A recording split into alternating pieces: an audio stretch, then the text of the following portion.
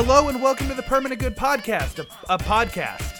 It's a podcast. That's all we are now. We've stripped away our one identifying feature, and now we're just a podcast. We talk about movies, and then we talk about movies a different way. So we talk about a movie, and then we talk about movies. Yeah, and not with any sort of like expert level knowledge or wisdom, just like with the foolhardy buffoonery and unnecessary confidence that we can just kind of glide our way through it. That's what we do now. So if you missed it last week, which I don't blame you, kind of slipped it in the middle there. We are pivoting the direction of the podcast, and the short version of what's happening is we just killed the improv segment. Everything else is staying the same for now, but that's not set in stone either. But at least for the next few weeks, for the foreseeable future, improv segment dead, rest of the podcast remains the same. Caught up? Cool. Let's move on.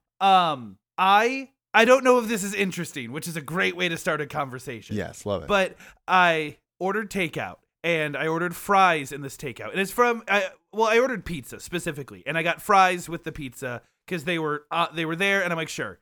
And when I got the delivery, the fries were just loose in a brown paper bag. And let me tell you, nothing screams local pizzeria like just the greasiest fries with no like paper boat or anything, just in a bag. Yeah. See, the only perspective I have for that is Five Guys, whether that's like the gimmick is we give you more than what you think you need or then more than what you ordered. But I feel like paper bags mess with the consistency of a fry, and local pizzeria has not done the research on how that's going to affect it. They're just like, let's just find a vessel for these things because we need to get it out the door. I can buy 1,000 brown bags for $5 on Amazon Business, and that's all we got. That's all we can do. Yeah, it's a logistics thing. Yeah. And you bringing up Five Guys reminds me, so where Alex and I grew up, our town, I don't know if it was a curse so much as it was a consequence of living in a town with under 10,000 people, where every big chain that was not already in our area that moved into our area never lived up to the hype of what it should have been. And Five Guys was like the prime victim of that, where I remember everybody was so excited for the Five Guys. We got the Five Guys, and then nobody cared about the Five Guys. I think there is one business that would take off, and that's Chick-fil-A, dude. Yeah. It's very Southwest Michigan conservative community, and it would murder. Five Guys is just a burger place. Yeah. Yeah, I think about that all the time. Every time I go home, I'm like, it becomes less and less romantic. If that makes sense. Absolutely, yeah. I'm like, oh, that place is closed down, and now the third restaurant is taking that spot. I'm like, has no one figured this out yet? Moving to even a slightly bigger city makes you realize, holy smokes, our town was small, dude. And I know it gets smaller, but like when you're in it, it doesn't feel small. Did you have a metric on? I'm going to tell you my metric of how I knew that we were in a small town compared to where both of us are now, which is we both left our town. You left in 2015. I left in 2017-ish. And when we left, like Uber, DoorDash, any sort of like third-party delivery was non-existent. It had to be from the company, and that's it. I'm sure now like Uber exists, but like when I moved to a city and I didn't have to think about like, oh, do they have DoorDash here? Like that's when I'm like, I've made it. Yeah. My big metric is how far away is the nearest airport. Like big airport that's because right now South Bend would probably be our biggest one that's close. But all flights get directed through Chicago. So I'm like, where's the closest airport that has nonstop flights? And if ours was 2 hours away, dude, that's so far. So when I went to college, I was actually, I was doing this really dumb thing today where I was looking at my college town on Google Maps just to see how small it actually was. Mm-hmm. And like, you could fit the entire important part of the town I went to college in, like in a single phone screen, and all of the details are still showing. And I was like, yes, this is familiar. Yep, this is the one road that leads through town. And even that town had a small airport. So I'm thinking, like, what is a job at an airport in a town of like 2,500 people? Like, is there just one security attendant and like one Starbucks barista and that's it? Dude, like, I bet you the airport employs, this is no joke, probably 30 people between custodians, security, people who work at the airport but don't work for the airport, like run kiosks. Probably like 30, 40 people total. Yeah. And you also think, like, what is security at a place like that? Is it pretty much just like, hey, even if you are going to perform an attack, you'll have a body count of like 8. So like, whatever. It's like, let me call the police. Yeah.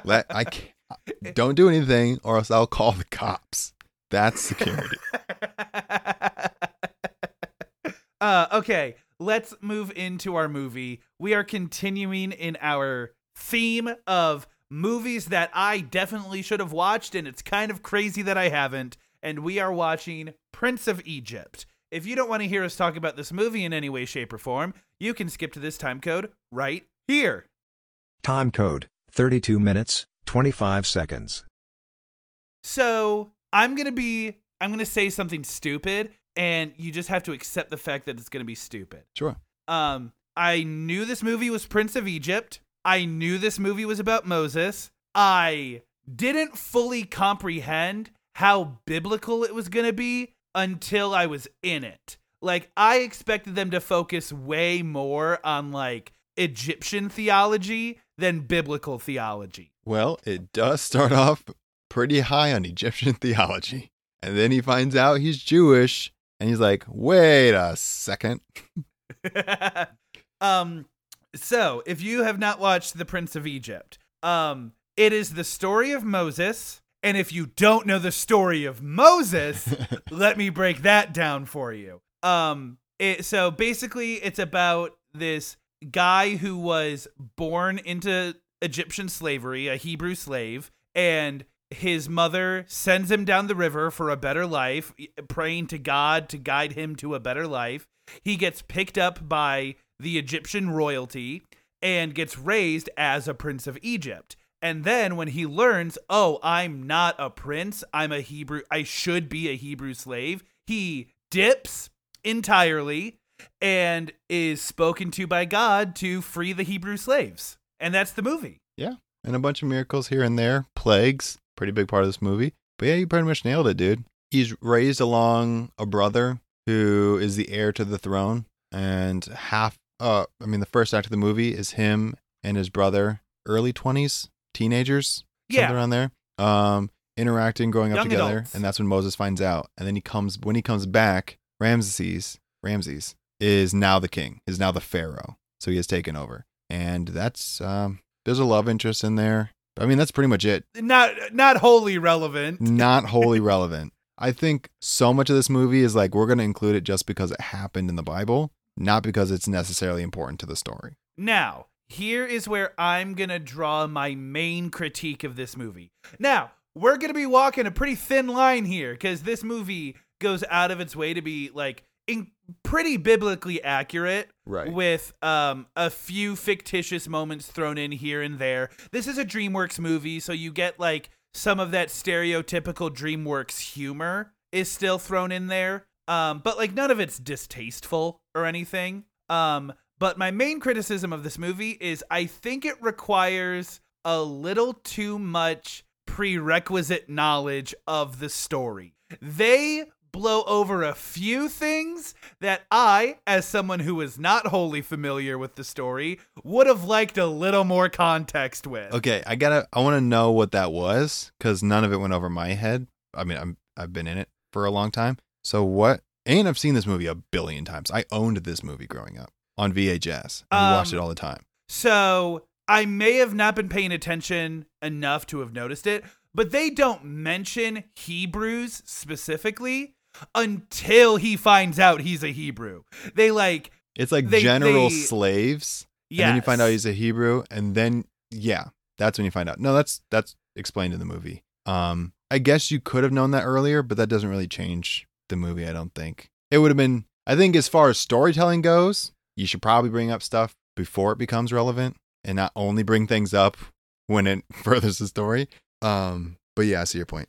And that's the thing that I had is like Moses is standing up against this huge mural of his adoptive father sacrificing Hebrew children to like keep the population in line, and he's like, I'm Hebrew, and I'm like, whoa, we're 30 minutes in and you're just now bringing up the Hebrew aspect. Like a little sooner would have been nice. And then when Ramesses and Moses are kind of doing like the dueling gods scene at the end of the second act, and they start bringing about plagues and whatnot. They are not very explicit in Oh, the specific plagues that come down. yes. And so the main thing that I like recognized because of approximate knowledge is like when everybody started getting like boils and rashes and whatnot. Yeah. And I recognized that. I'm like, oh, we're in the plague section now. And again, a little more, a little less implied plague and more explicit plague would have been nice. I think they did that and brushed over it because it's not a kids movie, but because it's animated, they're like, a lot of kids are going to see this and it's PG. If we go too deep into the plagues, this is going to be PG. Because the movie's already dark. People die. Yeah, There's, like I said, people are getting whipped. Like I said, there is a pretty the adoptive father Seti is not subtle about the fact that he is a brutal dictator. He vocalizes his hatred for the slaves frequently, and they are constantly dehumanized. So like, yeah, it, like you said, it's pretty dark. As far as production quality goes, I really like the animation in this. Yeah, There are a few moments where so this movie was made in 1998 and the years previous, and this was the time when big studios were fine-tuning 3D animation, and there are some moments where the blend between 2D and 3D is really well done, and there are some parts where it's not as much. Right.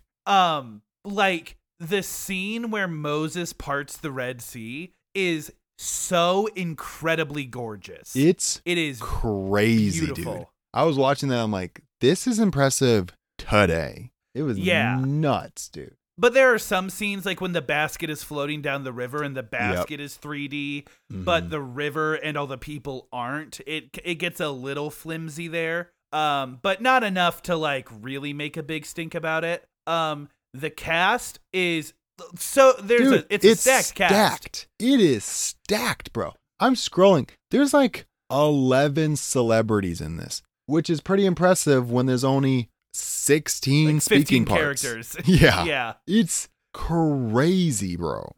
So you got Val Kilmer, Ralph Fiennes, Michelle Pfeiffer, Sandra Bullock, Jeff Goldblum, Danny Glover, Patrick Stewart, Helen Mirren, and then Steve Martin and Martin Short. And then also they're James Avery. yeah. Uncle Phil from Prince of Bel-Air. It's, dude, when casts are this stacked, I'm like, they don't have enough money for writers and story. It's not going to be good. I.e.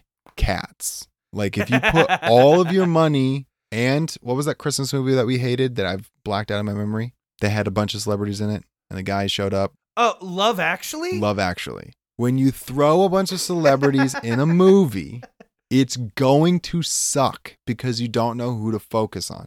I guess the good thing about like voice actors is like you could be distracted by voices, but it doesn't happen nearly as much as being distracted by characters, like the actors on screen. Dude, all of them were great.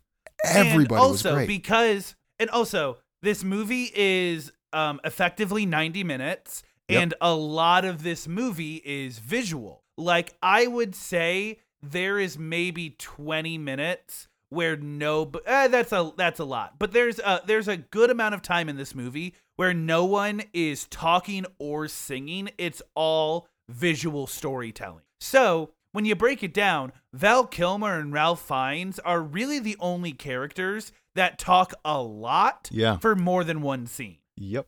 I'm doing all this to transition into my least favorite part of this movie, and it is Steve Martin and Martin Short. Oh no, dude, I like them. Nah, distractingly not entertaining. They have a song where when Moses comes back and he's like, "I've been chosen by God to free the slaves." Playing with the big boys now, dude. Yeah, and Ramesses is like, "Hey guys, tell him that he's in over his head." And like Alex said, they have a song called "You're Playing with the Big Boys Now," and that song goes on forever, and it's not vocally interesting. It's hardly visually interesting, and I just wanted it to be over as soon as possible. It killed the momentum of the story. I also realized, and I could pick up on this quickly, they had straight up singing doubles. Like the actors, the voice actors were not the same people singing, and you could tell. Ralph Fiennes and Michelle Pfeiffer, I think, are the two that didn't have voice Playing doubles. with the big boys is also Steve Martin and Martin Short. But like, everyone else has a double, dude, which is fine. If you want to get a great actor to do voices that people recognize, and then just have someone else do the singing, it's great. Because the singing in this movie, there's only a few songs. I was a little worried because we've done so many musicals that this is gonna be overwhelming. There's like 6, and they're bangers, dude. There's a couple in there that are awesome. Yeah. Were you in choir the year we sang "I Believe" or "When You Believe"? I don't think so.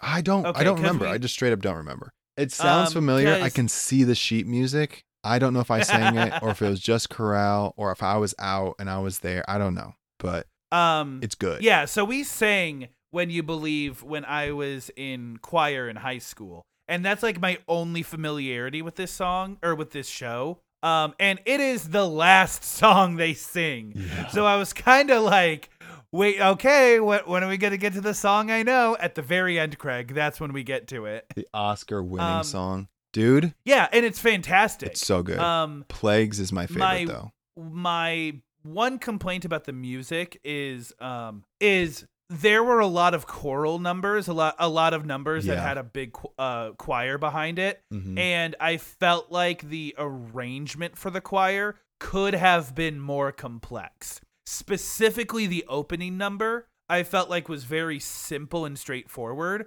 which isn't necessarily a bad thing, but when it's your opening number and you're doing a movie to like the scale that this has been done, I was hoping for a few more layers of music on that song. When You Believe kind of solves that problem, but again, I think that the writers of this are talented enough that they could have gone the extra mile. Yeah, that's fair. I mean, this is going above my head a bit because like I'm not saying music is music because I did choir a little bit, but like I could see myself singing these songs as far as the layering and complexity.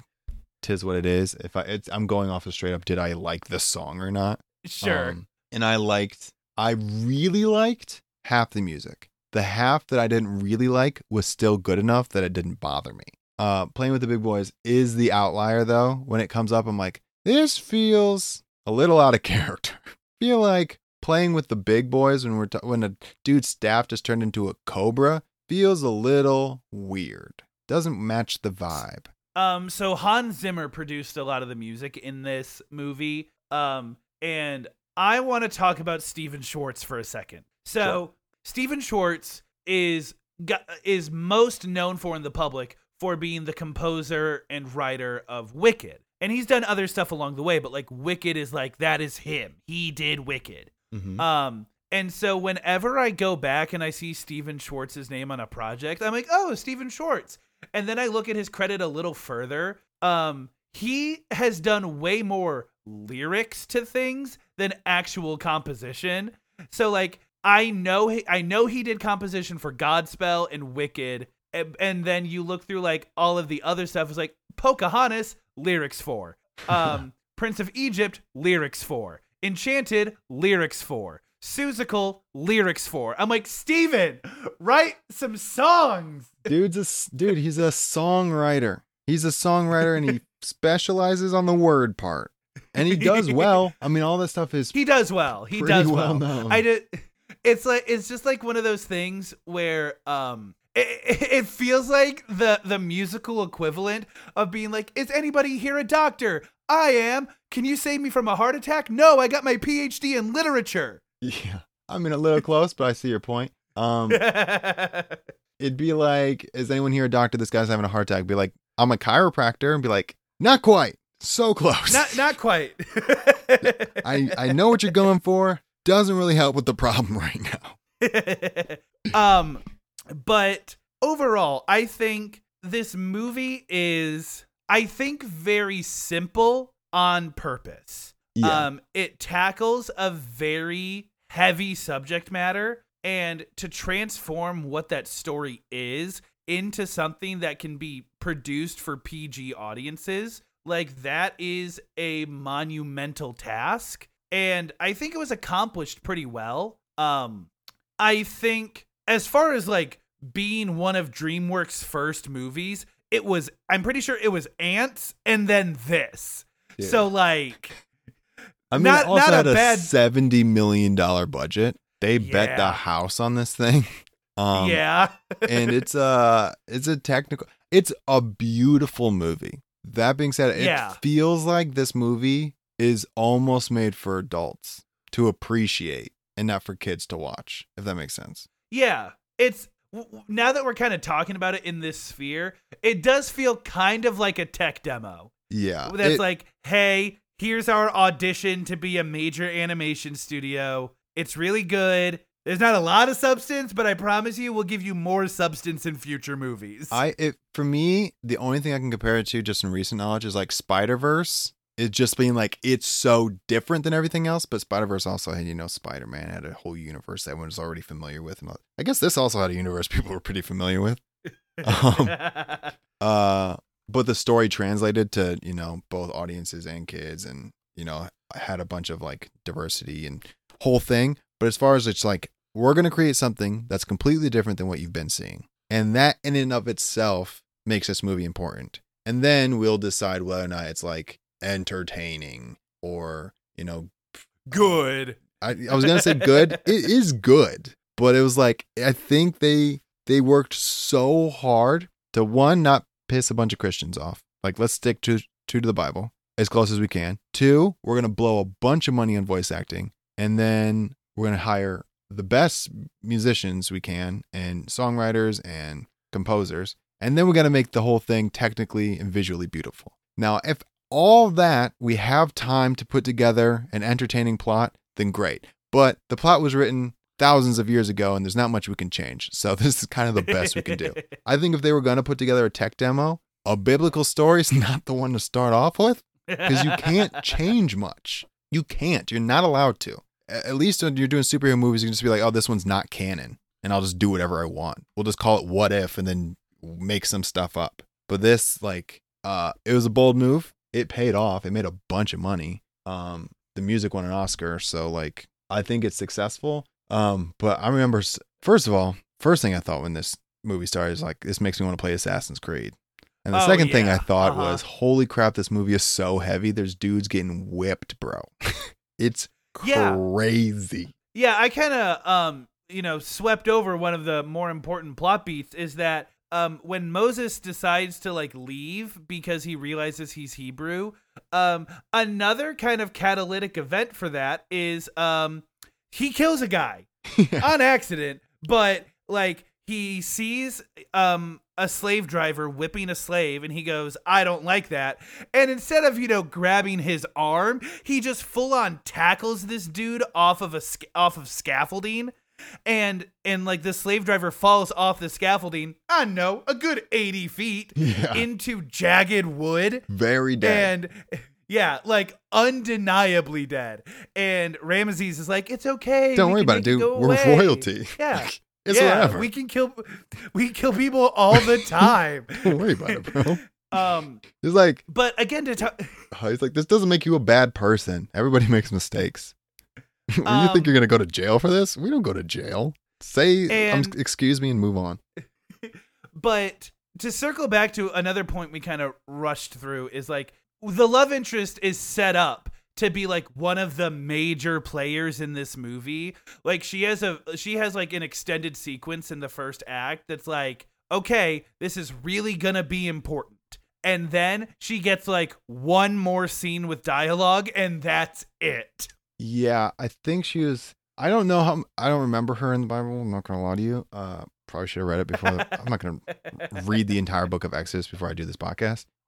In the movie, she's a plot device to save him from the desert. Yeah. That's it. And also the bar is super low in terms of like him. He had a quick turnaround, and his existential crisis did not last very long. So Moses is out in the desert. He gets saved in the desert by Michelle Pfeiffer's character, and he talks to God in the burning bush. And after he's done with that, he goes to like the family and he goes, God has chosen me to like be a messenger, but I'm not a good enough person to be a messenger of God. And like the dad goes, but you saved my daughter. And then you also saved the other kids from bandits. You're a good person. And Moses is like, yeah, you're right. I am. And I'm like, okay, that didn't take much convincing. Okay. I think we're getting a little events confused chronologically, but I see your point. I think that here's the problem with this. This is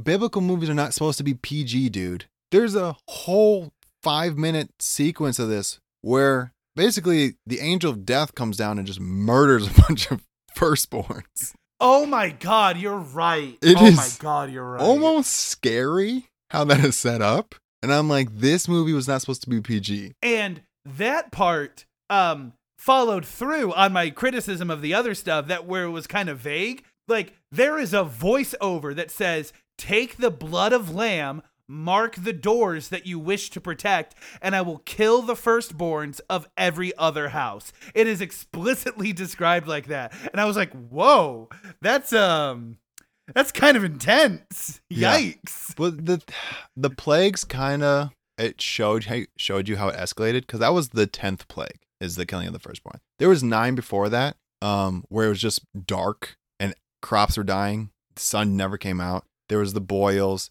They killed the livestock. There was lice. There was locusts that were eating crops. Like, it was so bad already that he's like, what more needs to happen? Do people need to start dying? And then that's when he talks to Ramses and his son comes out and he goes like, do this for your son. It's gonna get bad. He's like, don't talk to my son. You don't, whatever. And I'm like, well, I know what's gonna happen and it's not gonna be good. This movie's like, that was a surprise to me. Yeah, it was one of those things that like I almost felt bad for them. Yeah.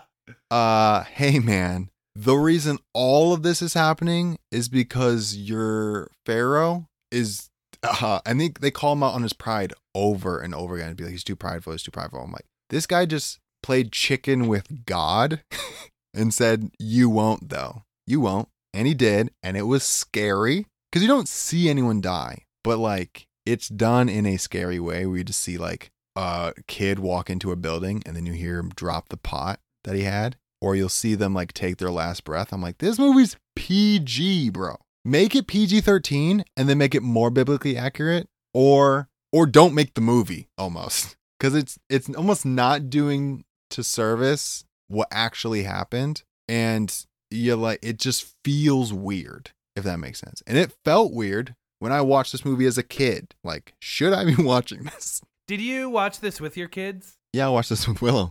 Sure How'd she take it? Because if you're a kid and you're not picking up on the voiceover and the dialogue and you're not listening to the lyrics and the songs, none of this means anything. Sure, yeah. So there's frogs in people's tubs and in their house. So what? So that cow just fell over. So what? So a white light came from the sky and now people are dropping things. Like, it just doesn't mean anything, you know? Sure. And that's kind of what I figured. I was just curious. I mean, she was way more scared of like Home Alone.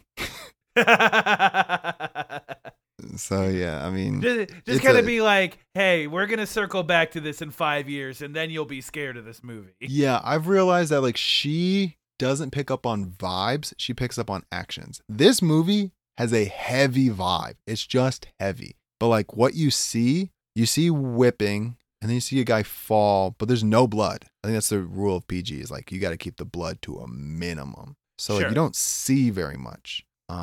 But like if you see like Finding Nemo and Bruce goes like into frenzy mode, that's pretty scary stuff. So I think they skirted the line. They knew exactly what to do and what not to do in order to get this rating. And apparently it worked. Yeah, definitely. I think at the end of the day, this is a cool movie that suffers in its storytelling by length, by rating, and by source material. Yeah. Some things are not supposed to be adapted into movies. And I think the only reason this got picked is because it's very well known and clear and doesn't make a good reference for a movie. But it's still compelling. It's still beautiful. There is still more good about this movie than bad. Right. So and again, we've made this distinction before, but like when we are critical about a movie like this, it's usually because it's so close. Right. Like it means that it's a good movie and it's an inch away from greatness. So I'm gonna set it at 7.25. All right, I'm doing 7.75. Yeah. So like, yeah, same page. To- There are a couple things that keep it from getting to an 8. It just the tone feels off, or maybe it's perfect, but like it doesn't feel right. Something feels off, and I think we just spent the last 30 minutes trying to figure out what that was. And maybe we're completely wrong. Like Craig said in the beginning, like our only credibility is that we watch a lot of movies. That's it. I mean, it doesn't mean we didn't go to school for this. We just watch a lot of movies. So, take it with a grain of salt. Okay, well, now we're going to welcome back our non-movie listeners, and we're going to do another heavy movie-based segment. Crazy.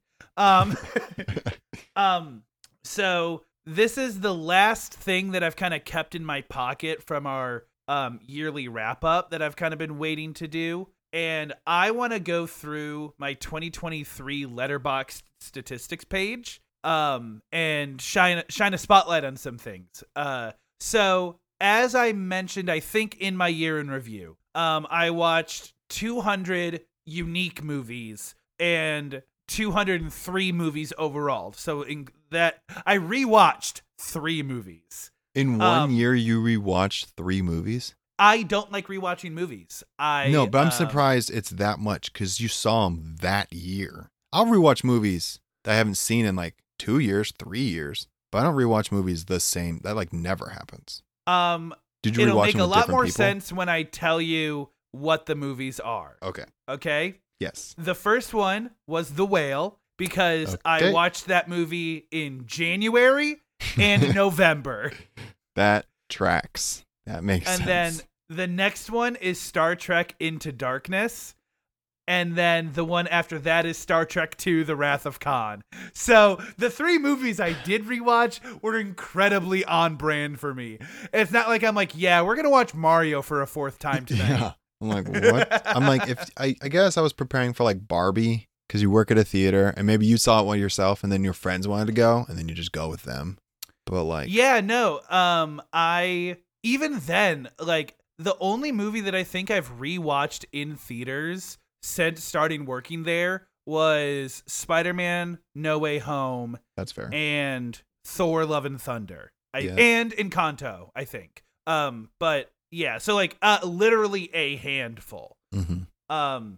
So we can go down even further into my statistics. I want you to guess, of the 7 days of the week, which day do you think I watched the fewest number of films? Saturday. Whoa, I'm kind of impressed. I'm gonna be honest. I thought it is Saturday. I had to do, audience, he's gonna cut out a 20-second pause. I had to think about that one. To the point where I thought we disconnected. Yeah, I know Craig very well. That's why a lot of these every time we do quizzes, I can figure it out. But like, I know his work schedule because I know when we can record. I know when we have to watch movies because we have a recording coming up, and we record very often Monday, Tuesday. And I also know when you work, and I know when you have free time. So Saturday makes the most sense. So, yeah, my most watched days are Monday in first place and then Friday in second place. Hell yeah, For those exact reasons. Hell yeah. And then going down, so I have 5 actors all tied for my most watched actors. And you can definitely guess one. Well, maybe not. But I'm going to say it to you. I'm going to say them to you, and they're going to make so much sense. Because it's Leonard Nimoy from Star Trek. Chris Pine. Carl Urban from Lord of the Rings and Star Trek. Peter Cullen from all of the Transformers movies. Stanley Tucci, just because, you know, he's Stanley Tucci. And he's in Star Wars movies. I mean, Transformers movies. He's in both. Yeah, and Woody Harrelson, because I watched the Hunger Games franchise this year. Yeah, that tracks. I knew it was going to be someone in Star Trek. I'm so out of the loop that I went to Next Generation, the new generation one. Yeah. That, like, the old ones. I mean, I literally, once you said Nimoy, I'm like, well, that's the only one I know. So. And then for directors, I have 3 tied most watched directors. Spielberg. And you can definitely guess 2 of them. Yeah, one of them is Spielberg. Not Nolan. Greta Gerwig? Nope. No, she doesn't have enough movies out. Wouldn't be Cameron. Is it a big one? Yeah, it's a big one. Wouldn't be Cameron. Wouldn't be Scorsese because he only did Taxi Driver. Michael Bay? Yeah, It's Steven Spielberg, Michael Bay, and Hayao Miyazaki. Hell, dude. Frickin', that's what I'm talking about. And so the other thing, all this is lead up to talk about my favorite statistic that Letterboxd collects, because I think it is completely nonsensical. They have this bracket, they have this category for themes and nanogenres, and it gets to a point where I kind of feel like they're just making stuff up. I've been on the Letterboxd subreddit. People love posting these. Because, so the themes that my most watched themes are emotional and captivating fantasy storytelling. Pretty wordy, but I get what you're going at here. Superheroes and action-packed battles with villains. What else are superheroes doing? Why did you have to superhero movies. And then immediately below that, epic heroes. Yeah, I know, you already said that. Is it just heroes without superpowers? So just to give you like a taste, the epic heroes has Star Trek, X-Men, G.I. Joe, John Wick, Hunger Games, and then the superheroes and action-packed fighting villains has Star Trek, Transformers. So maybe the epic heroes is more like generic action without so much like a good versus evil aspect to it. Gotcha. Because like John Wick is not a story of good versus evil. Yeah. It's just shootouts. And then in nano genres, we have fighting, cool, menacing, as well as suspense, guns, action-packed, as well as explosives, enemies, and excitement. Dude, again, I feel like cis white male in his early 20s. Well, okay, hold on. That's most watched. Once I flip over to highest rated, then we get to sins, forgiveness, and challenging faith, emotional LGBTQ relationships, emotional and touching family dramas. Maybe a little more on brand? Yeah, that's what you need to put on your Tinder. Be like, there's a dichotomy of myself. Who I am with the boys, who I am with you. And again, I'm such like a statistics nerd when it comes to stuff like this. It also shows me it also shows me the highest average movie I've watched, the lowest average movie I've watched, the most popular, and the most obscure. How do you have a lowest average? It's the lowest or the average, right? It's the lowest rated average and the highest rated average. So, my highest rated average my highest rated average is Lord of the Rings: Return of the King. How And how can so- you have an average? You already rated it once. Across all rating. It's the user base average. Oh, So what movies have I watched that has the highest user average rating? got you. Make sense? That makes sense. Yes. Okay. So these are the ones that what did you rate high that other people also agree with? And what did you rate low that other people also agree with that's rated low? Not even rated. What have you watched that people like, and what have you watched that people hate? Oh, do you watch things and not rate them? No, but I'm saying that it doesn't measure your rating Oh, okay. when it comes up with this category. Got you. That's fair. So my highest average, like I said, is Return of the King. My lowest average is Cats. Yeah, that and then makes perfect sense. My most popular, no surprise, is Barbie. And my most obscure is my favorite one because that's the one that has been shifting the most. When I started the year, it was the Mighty Morphin Power Rangers Netflix reunion special. Yeah, that tracks, bro. Yeah, that's pretty obscure. And then a little bit later in the year, it was the Ben 10 made-for-TV live-action movie. Why? So why do you watch these? There's so many movies out. Why do you watch those? The Power Rangers one was because it was like the 25th anniversary or the 30th anniversary, and I'm like, I watched all of the Power Ranger shows as a kid. Of course, I'm gonna watch this obvious nostalgia bait. And then for the Ben 10 one, it was because I had finished watching. I rewatched the Ben 10 original series just because it was easy, like popcorn television. Yeah. And so when I finished it, I'm like, I want to watch the live action movie and see how well that holds up. Guess what? It doesn't. Yeah, I remember watching it and I'm like, this is bad, dude. I was young. And then my most obscure, meaning the one that I have watched with the fewest ratings, is Lady Ballers. So can't say I'm exactly surprised on that one. Watch that. Oh, believe me, Letterboxd does not let me forget that I watched that. Like I said, it is. You and it is 6 in other there. people really like the movie Lady Ball. I can tell you exactly how many. Me The and audience is gonna have 2,500 other people. Yeah, but give them a scale so they know how low that is. They usually live in like the 200 to 600,000 range. And Lady Ballers has 2,500. 2,500. Like even Mad Max, like the original Mad Max, has almost 300,000 watched users on it. So to hit 2,500 is pretty crazy. I talked about Stretch, right? That Patrick Wilson, Chris Pine movie that has 12,000 total. Okay. And that movie came out in 2014. That movie has had some time to cook. That's great, dude. Yeah. So I just wanted to go over some of my Letterboxd stats because I pay $20 a year for me to look at all these like fun little movie numbers, and it makes me feel like I'm more involved with cinema than I actually am. It's like, oh wow, you watched 200 movies this year? I'm like, yeah, 8 of them were Transformers movies. I'm sorry. Oh, that's awesome, dude. I don't know what to tell you.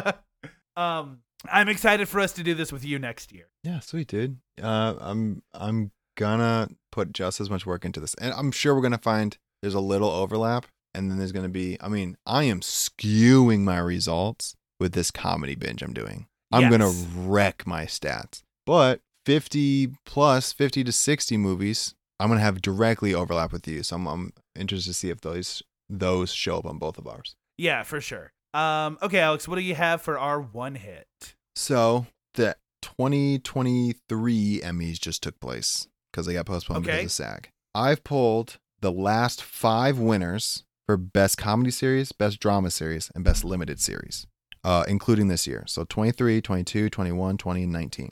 I want you, so I'm going to give you, we're starting with 19. We'll do comedy, drama, and limited series. I want you to tell me which one of them is worthy of watching, which one of them is worthy of winning an Emmy, and which one you would nominate for us to watch for the podcast if we pivoted and did TV shows. Okay, here's my disclaimer. I don't watch a lot of television. Oh, dude, I haven't in the seen way a bunch that of other these. people do. Don't even worry about it. And I watch. Okay, cool. I want So, to make. I what's just want to worthy of set watching? my context. Worthy of winning, worthy of watching for the podcast. So All right. 19. The comedy that won was Fleabag. The drama that won is Game of Thrones. And the limited series that won is Chernobyl. Okay, so Chernobyl, I feel like would be the one we watch on the podcast because it's like I think it would give us a lot to talk about. Mm-hmm. I also don't know much about it. I think Fleabag would be the one that, like, hey, just watch it on your own time. Because from what I understand, Fleabag is it's one of those, like, comedy for comedians shows. So, like, I don't think everyone would be into it, from what I understand. And so Game of Thrones winning drama, especially in 2019, like, that makes sense. Fleabag beat out Russian Doll, which is great. The Good Place, Barry, Veep. Dude, I don't know what Fleabag is or who's in it or what's it about, but it Phoebe beat out Waller-Bridge. some freaking top contenders in 2019. All right. We're going to see this one come up a lot. Drama that won for 2020 was Succession. Limited series is Watchmen. Comedy is Schitt's Creek. That was 2020. So which one's winning, worth a watch, worth watching for the podcast? So Schitt's Creek is one of those, as someone who has never watched Schitt's Creek, this is my blanket statement for it, is it feels like Arrested Development for wine moms. You know, that's fair. That's totally fair. I don't really think that's going to be my speed. So I'm going to leave that one as the watch at your own pace, or, you know, watch as you please. Yeah. That leaves Succession and Watchmen. Succession is, I have no desire to watch Succession. Everything that I've seen about Succession, it just looks like a bunch of people yelling at each other. And as I've discussed before with shows like The Bear and The Morning Show, I'm not super interested in that genre. So that one, fine. Let's let it win an award. If it means I don't have to watch it, fine. And I'd be interested in watching the Watchmen show, for the podcast. I gotta be better at speaking words. It's all good. So Succession in 2020 beat out Better Call Saul, which I saw, Killing Eve, Ozarks, Stranger Things, Handmaid's Tale, Mandalorian, and The Crown. Now, this goes back to Fleabag. This show must be amazing. Yeah, Succession is like, and Succession just ended. Its fourth season was its final, and people gave it like, it is one of the most ceremonious television send-offs since like The Wire. Yeah, it's that's insane. All right, moving on to 21. Comedy that won: Ted Lasso. Drama: The Crown. Limited series: Queen's Gambit. Here's the slight flaw in this is it makes way more sense for us to watch a limited series on the podcast, so I'm always drawn to that one. Yeah, but I get it. I want to say Queen's Gambit for the podcast again because I am an Anya Taylor-Joy girly, and Queen's Gambit is kind of the Anya Taylor-Joy thing that I have not yet had the courage to surmount. Wait, you haven't seen it? No, I haven't. Cray, what the I heck? know. We could have just made that this month. How have you not seen this? We could have just been watching Queen's Gambit. 2 episodes of Queen Gambit a week? Okay. What? Dude, I would rewatch that in a heartbeat. Holy smokes. I remember when Maybe that won, next year. I was delighted. Maybe we do that next year. And then what's left? Crown and Ted Lasso. Crown, I would say just watch The Crown. You know, I'm not super interested in the royal family nor its history. You know, Princess Diana is the only interesting person that came out of the royal family, and it took them 5 seasons to get to that part. And then and we can let Ted Lasso win some awards. Okay. Well, he's going to get a second chance because in 2022, comedy that won, Ted Lasso. Drama that won, Succession. Limited series is White Lotus. This was last year, or, you know, the award season before this one. Yeah, so White Lotus is interesting because there's been a lot of debate on what limited series means now, because like Moon Knight, I think it was even for the year that we're talking about right now, Moon Knight got nominated for Best Limited Series, and then they were like, right after the nominations got announced, they were like, but we might do a Moon Knight season 2. And everyone was like, then why are you in limited series? So what was nominated was Inventing Anna, Pam and Tommy, The Dropout, Dope Sick, and then White Lotus. White Lotus is reoccurring, just different cast every season? Yes. Yeah. So I guess that's how that show gets away with it. But even then, it feels like cheating. And for that reason, we will let it sit in Watch on Your Own. And then I guess if we're going to put Succession in Watch on the podcast, now this would be the time to do it. And then I guess Ted Lasso wins another award. Good grief. Cleaning up. And then finally, this one just happened. Comedy was The Bear. Drama was Succession. Limited series was Beef. I have no interest in Beef whatsoever. That Beef had a really big marketing push when that show came out. And I'm a fan of Steven Yeun. I like him a lot. Mm-hmm. I have no desire to watch that show. I also like Ali Wong, not to like shut her out. I like her too. I just haven't seen her in as much stuff. But for like all the marketing around that show made me like actively disinterested in it. So that one you can just watch on your own time. Bear, I'm going to say let it win its awards. So that way I don't have to watch it on the podcast and we'll just do Succession again. Good grief. We're watching a lot of Succession. Ted Lasso won awards. I mean, it is what it is. Emmys aren't really our thing. Peep us during Oscar season. We usually clean up. We just have Oscar episodes, essentially. We might have a dedicated one this year. But that's Emmys. That's a little peep into what we would talk about. I think the only show we've talked about is You, right? Did we talk about anything else? I've mentioned that I was watching Archer. I mentioned that I was watching Seinfeld. Yeah, in terms of like full episodes, then I think so. Yeah. We watched Over the Garden Wall on Small and Tall a few years ago. But Over the Garden Wall is 10-minute episodes. So like it's practically just a chunked up movie. But yeah, so those would be the two. But yeah, I remember when we started the show, when we started Permanent Good, one of my old coworkers at my previous job started suggesting a bunch of shows for us to watch. And I'm like, you listen to the show. She listened to the show. Be like, you guys know we put out episodes every week, right? And you know that we're not doing TV shows. Yeah. And also,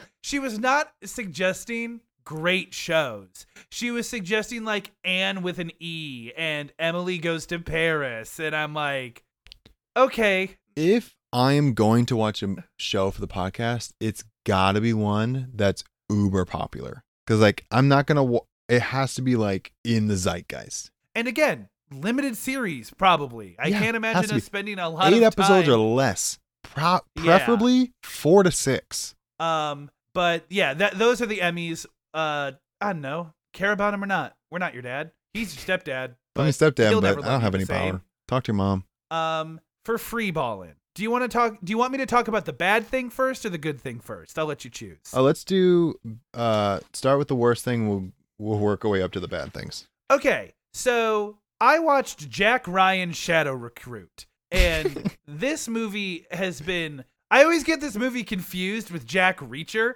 because let me describe for you the timeline, and I might get some of the years not exactly right, but like you know where I'm getting at, where like. Jack Reacher is a Tom Cruise movie that came out in 2012. And then Jack Ryan is a Chris Pine movie that came out in 2014. And then Jack Reacher got a sequel in 2016 with Tom Cruise. Brutal. So I frequently get those two titles mixed up because they are kind of the same thing. But I watched Jack Ryan Shadow Recruit, and this movie is bad. So Jack Ryan is a Tom Clancy character, and this is the first Jack Ryan, and I think it's also the first Tom Clancy adaptation to not be based on a specific novel. It's just like, here's an amalgamation of Jack Ryan in his own story. Gang, did not work. Did not work at all. In the first 12 minutes of this movie, I'm not kidding you, the first 12 minutes of this movie, we see 9/11 on the news. Jack Ryan signs up for the military. He goes to Iraq. He's in a helicopter and gets into a helicopter crash that leaves him debilitatingly injured. He goes through intense physical therapy and we watch him fully recover. And we watch him get recruited into the CIA and start dating the girl he met in physical therapy. That is the first 12 minutes of the movie. And that is the most like succinct that storytelling gets, because the rest of the movie is Chris Pine trying his hardest to make Jack Ryan seem like a cool character, because the way they approach this version of Jack Ryan is he is like a financial analyst in the CIA. And so he does some field work. He's a trained Marine, but he's not an action hero. He's a financial analyst. So the action scenes in this movie are incredibly few and far between. He starts talking about numbers and like the weight of the dollar and the price of the dollar compared to Russia and conflated economies, and I'm like, I don't care. Did you watch also, Jack Ryan, the show with John Krasinski? I did not. So there's 4 seasons of that, and it's it's the exact same. It's just like, you're an analyst. I get that you're a Marine, but like, dude, I'm a Marine. So I'm not Jason Bourne, you know? And also Keira Knightley is in this movie. And there's this like weird dynamic because Jack Ryan isn't supposed to say that he's in the CIA. So like Keira Knightley thinks that he's cheating on her, but then like halfway through the movie, they just give up and he's like, I'm in the CIA. And she's like, oh, thank God. So like they introduce this tension point just to resolve it halfway through the movie. And overall, it's just not good. The action scenes are fine, but like I said, they're few and far between. I would not recommend this movie to anyone unless you're really trying to work your way through Kevin Costner's filmography. This one, you're fine. Don't mind this one. This one's like a 4.5. I haven't watched that movie since it came out, and now I know I'm not missing much. Missing much. Don't worry about it. I watched American Pie for the first time. Okay, I also have not seen this movie. That movie freaking sucks, dude. It's so bad. It feels like a rated R teen Nick movie. That's what it is. Is this the raunchiest movie that you've seen up to this point? No, I've watched raunchier movies. This has. I meant in your 2024 comedy journey. Nope. Okay. I've watched raunchier. It has a 3-minute raunchy part in the middle. It's literally, I think on my letterbox, it has like a boobs intermission. And then on both sides of it, it's dirty talk, but it's not dirty, if that makes sense. Like, it's gross. Yeah. I mean, there's some like nasty stuff that happens, but it's not like sexual. And at the very end, like, there's a whole moral of the story. What did we really learn? It's so stupid, dude. It's so dumb. They made like 6 of these. Yeah, it's just because people tuned in for the boobs intermission, bro. But like, it's not funny. It feels older than it is. This is like early 2000s, late 90s. It feels like an 80s comedy where like a bunch of guys are like, we have to have sex by prom. We're all virgins. And then they just go out and get girlfriends. And one guy joins choir and he's like, I actually like her. And like, what do you mean you like her? Be like, I don't know. She seems really sweet. It's so dumb, bro. It's so dumb. It has small funny parts. Eugene Levy freaking kills it as a dad, but like everyone else, I'm just like could not care less. It just feels like a regular movie, just like a regular smuggler TV movie that just has a small section of boobs in it and then just swears all the time.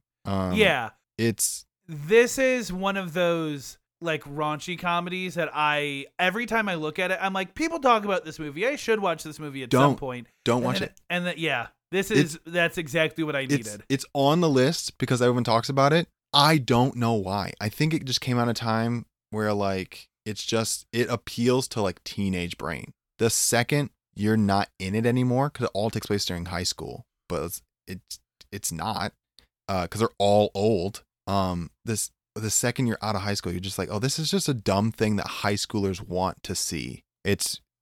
Do not recommend. I'm giving it like a 3.5 out of 10. It's just dumb. I watched Friends. So I want to give my history with the Friends television show. when I was in high school, I watched like 3 seasons of the show. Because when I was like a junior in high school, and I'm like, I want to get serious about like media, and people talk about Friends all the time. It's one of the most iconic TV shows. I'm gonna watch it. I got 3 seasons in, which granted is pretty far. And I could not bite. It was rough. I thought all the characters were super shallow. I didn't like any of the jokes, and I just like did not connect with it. And so for the last like 6 years, whenever people talk about how good Friends is, I've been like a little vindictive about it. I was the hater. Mm-hmm. And then when Matthew Perry died, a lot of people were posting clips of Friends, like on TikTok and whatnot. And I found myself laughing at those clips way more than I thought I was going to. And so I'm like, do I need to give this show another chance? And so I did. I picked up where I left off. I picked up like early season 4. And that show is so good. Believe it or not, when you're watching a show about friends in their mid-20s, watching it in your mid-20s makes a huge difference on how you relate to the content. I feel like when you're not in it, you're just constantly looking into this like, oh, this would never happen. This would never happen. I don't know anyone who's gone through this. And then you get in your 20s, you're like, oh, I can see it. And so the easy things to talk about is the show is genuinely funny. There are some bits that haven't aged well, but not like grotesquely.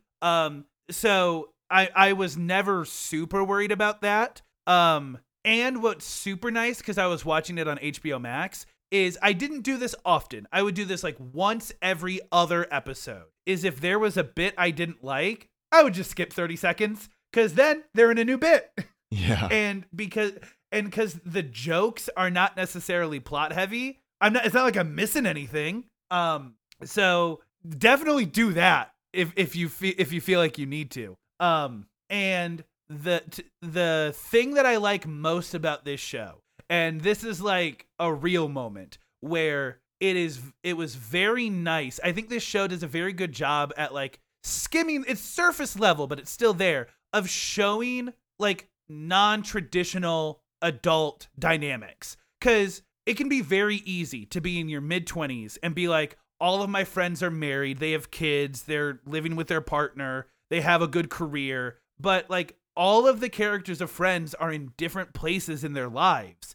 And, you know, the show ends and some of them still aren't in relationships, and some of them don't get married until 32, and they don't have their kids until 35. And watching one of the, if not the most popular show of all time, and have them depict like healthy life pacing was very reassuring to me. Where like, I am not, in 10 days, I am going to turn the age that they are when the show starts. When everyone is single, nobody has a good job, everyone is broke. And knowing that I'm about to enter my Friends era is, like I said, very reassuring. I also think it's popular for TV shows, though. Seinfeld's the same way. How I Met Your Mother's the same way. Like, I think those shows are almost for people who are living the traditional style to vicariously live through them. To be like, what would it have been like if I was just having fun with my friends all the time and not taking care of kids? Because it makes for the most, I wouldn't say it's the most popular, but like nighttime television is all of that. Daytime sitcoms are all family. But like, there's a reason, like the top 5 best sitcoms, dude, no one gets married till like the 4th season. Yeah. So I think that this show delivers very well on comedy. I think the show delivers very well on plot. Not every episode's a banger. You know, that's just the nature of having 236 episodes. It's not perfect by any means, but I am so incredibly grateful I returned to that show, because that show left a mark on me in a way that I wholly did not expect it to. This show is like an 8.5. Gotcha. Wow. I guess, I mean, it's the reason it was successful, you know? Yeah. I watched The 40-Year-Old Virgin with Steve Carell and a slew of other people. Jane Lynch, Paul Rudd, Seth Rogen. This movie's freaking packed full of people, dude. And it's great. This movie's awesome, dude. If you like Steve Carell in The Office as Michael Scott, you would love this character for the first 2/3 of the movie. Because the last third of the movie is when they're like, okay, we've spent way too much time on jokes. We need to wrap this thing up. And right now, the story is not. It feels like they're tying up loose ends. But the first 2/3 of this movie, dude, is just jokes. Some of them don't really hold up. And I don't view them as offensive. I view them as like, it's just not funny anymore. But I would say 85% of the jokes are hilarious. Paul Rudd's character, dude, every time he opened his mouth, I was dying laughing. And then like, I think Steve Carell used this character to make Michael Scott less mean and more oblivious, if that makes sense. Yes, because this movie was in production after a few seasons of The think Office, right? this was like end of season 1, middle of season 2 of The Office. So it's still early on. Because people were worried that like he was going to leave The Office because of this movie. Yeah, he became a movie star. This is when he started getting in everything. And that's why a lot of the people in The Office, like in the show, wanted to become movie stars. I think, for instance, Dwight, Rainn Wilson, started getting like jealous of Steve Carell and wanted to start having a movie career. Like, he's like, this guy's making movies. How come all of our... I mean, then you got John Krasinski. You got freaking... I can't remember anybody's name right now. But yeah, I mean, a lot of them got big. That being said, in this movie, Mindy Kaling's in it. Freaking Jenna Fisher has like a quick cameo. That dude who works in the warehouse that's married to Pam is in this. There's a bunch of people in The Office that you'll just see real quick have cameos. Dude, the first 2/3 of the movie is hilarious. Little raunchy. I mean, it's a 40-year-old version, but it's so funny. It's so funny. And then the last third it just becomes a rom-com. But 100% worth your watch. If you're looking for comedies you haven't seen that everyone's talking about, this is the one you watch instead of American Pie. Oh, unless yeah, you hate The sure. Office, in which case this is going to be way too cringy for you to watch. And the last thing, and I'm only going to talk about this for a second, and you'll understand why. Obviously, once I finished Friends, I watched the Friends reunion special they did 2 years ago. Yep. I watched that special when it first came out, just because I was kind of curious to see what it was about. And I didn't understand anything that was going on. So rewatching it, to say I'm rewatching it is generous because I don't remember any of it. Yeah. It's hosted by James Corden, and I really wish it wasn't. Yeah, dude. Because the way the reunion special was set up was it was a rotating sequences of the cast just hanging out on set, the cast watching bloopers, the cast answering trivia, the cast doing table reads of stuff, and interviews. And all the interviews were conducted by James Corden in front of a live audience. And I think he's just a bad interviewer because he was giving them nothing burgers of questions where it was like, where do you think your characters are now? I don't know, Jim. They're still married? What do you want me to say? Dude, it's just like I think he was just trying his best. I'm sure you're dealing with 6 celebrities. PR must have been crazy, dude. I bet you all the good questions got screened out. Not that Corden asks good questions, but his writers probably threw some good ones in there. And I bet you all those got vetted out.